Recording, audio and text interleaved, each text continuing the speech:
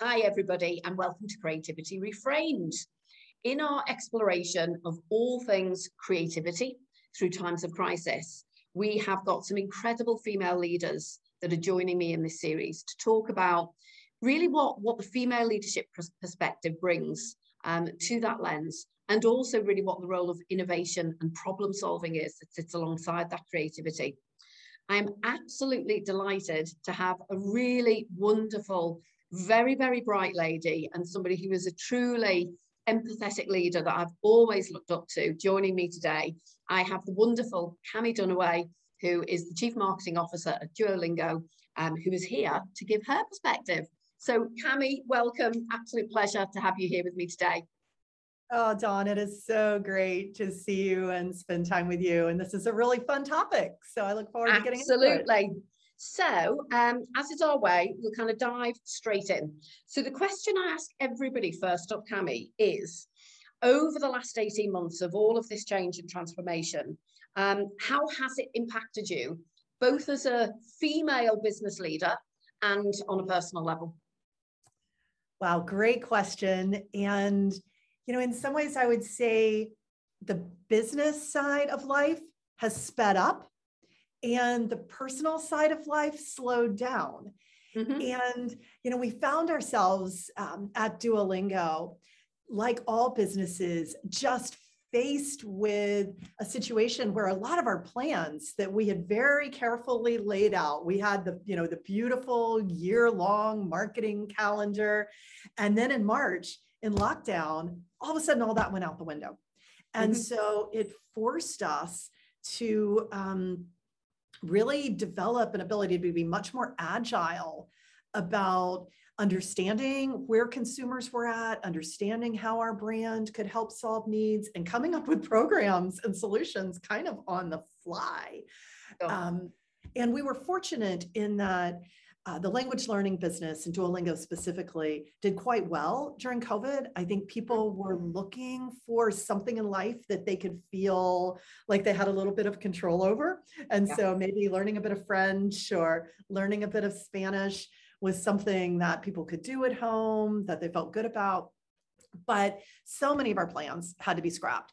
For example, we were getting ready for an in real life event that we had been doing called DuoCon, where we would physically bring language lovers from around the world around to talk about language and technology and popular culture.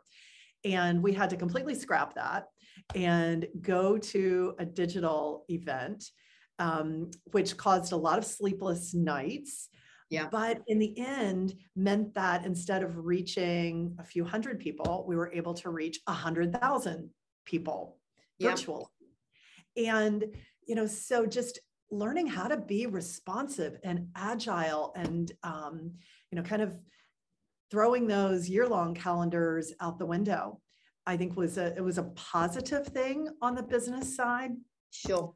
And then on the personal side, I just found that a lot of those almost routine social activities, when they went away, life got a little bit slower on the weekends.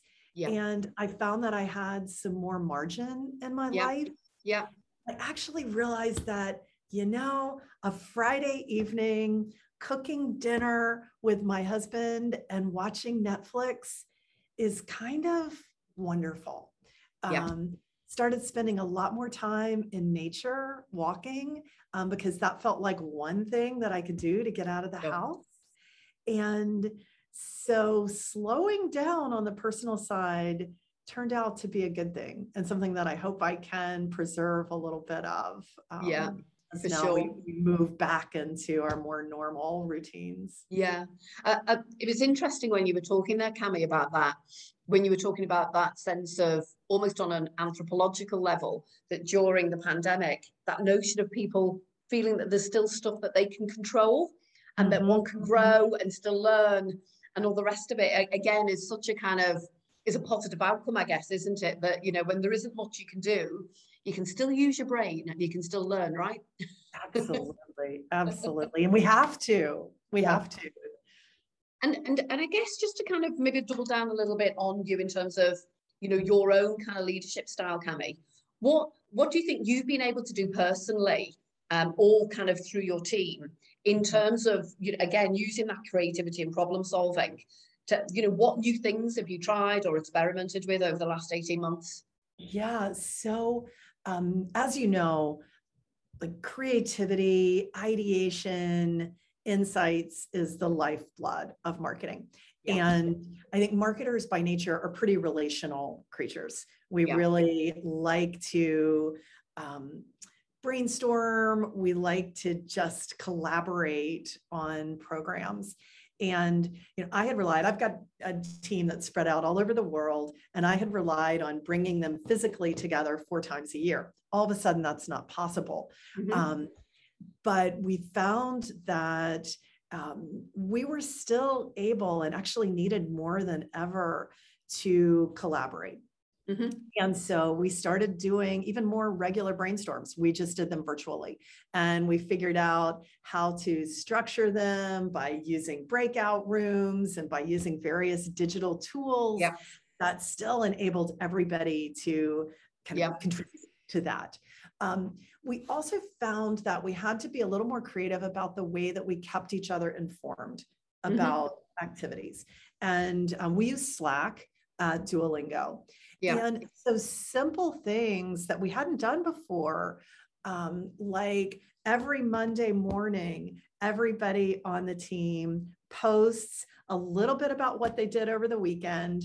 And then they post what we call our MITs, most important things that we have coming up during the week. And, you know, just getting into that rhythm of sharing in a way that is visible to everybody on the team, that then people can look at that and say, oh, that's what you're up to. Well, you know, I did something last year that might help out with that.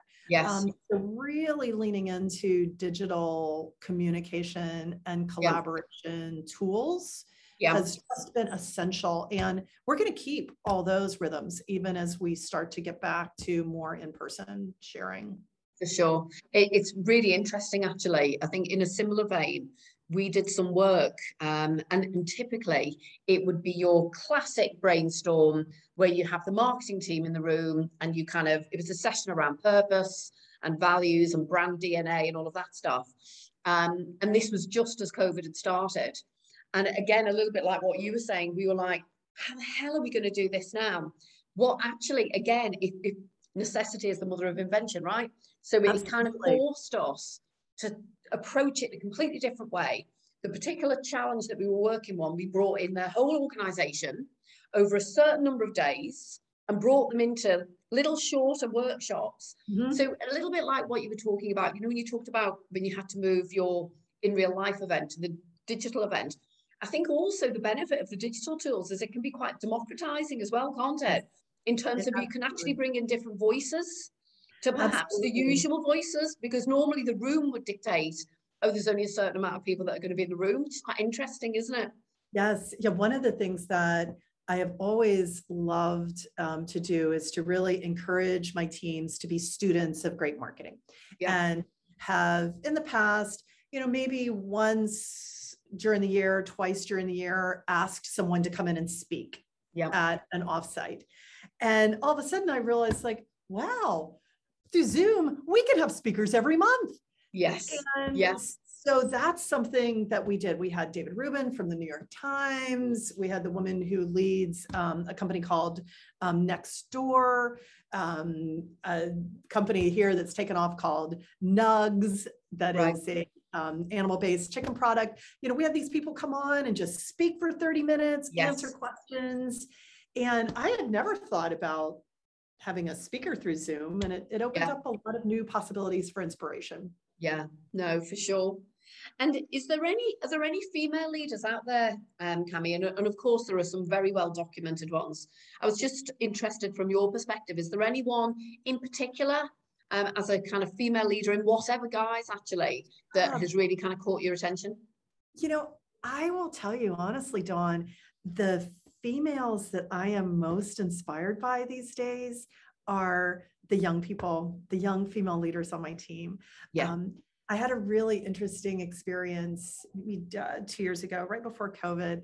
I went back to my university and I minored in women's studies, graduated in 1984.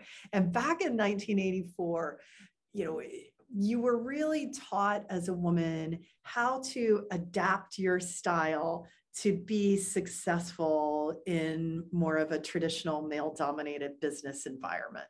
Yep. And I went back to speak to this group of women's studies majors who are, graduating now in 2019, I guess it was. And they were all about, we're not going to adapt to the culture. Yep. We are going to change the culture. Yep. And I was so inspired by that because I do think female leaders bring qualities of empathy and different ways of communicating and making decisions that the business world needs. And I love the fact that these young leaders were determined to have their voices heard rather than to change their voices. It's such an interesting point, isn't it? I think the whole kind of generation that are coming through are so, in some respects, they're very brave, very bold, very activist. And I think it is the challenge, I think, for brands and employers of, it's not about how one fits into a culture. I think it's about how cultures and organizations make sense of this kind of wonderfully eclectic group of people that you've got working for them. They're so empowered, which is wonderful to see. I also love, I've got a wonderful marketing team here at Duolingo, and many of them are pretty young, which I think as a marketer, it's really important to have those young voices in your team. And, I see some of the marketers here, male and female, but just doing some really brave and creative things that excite me a lot. Sure.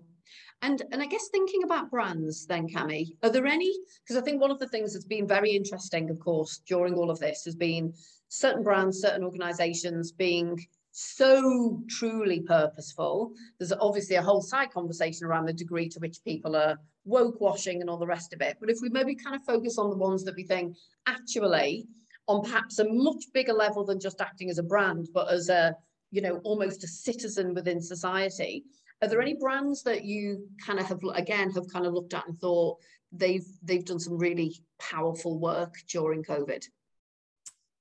Yeah, it's a great question. There's a brand here that people wouldn't know because it's a local brand. I'm in Pittsburgh, called Highmark Health, that really did a lot to celebrate their nursing staff. And they actually worked with Marvel and produced a comic book about their heroic, these superheroes that were serving during COVID. And I think that, the brands who did it well were the ones that kept it authentic to who they are, to what their business is, as opposed to just trying to produce a pretty television commercial with, lots of emotional messaging. For sure. I can't believe, was that an actual partnership with Marvel that they had?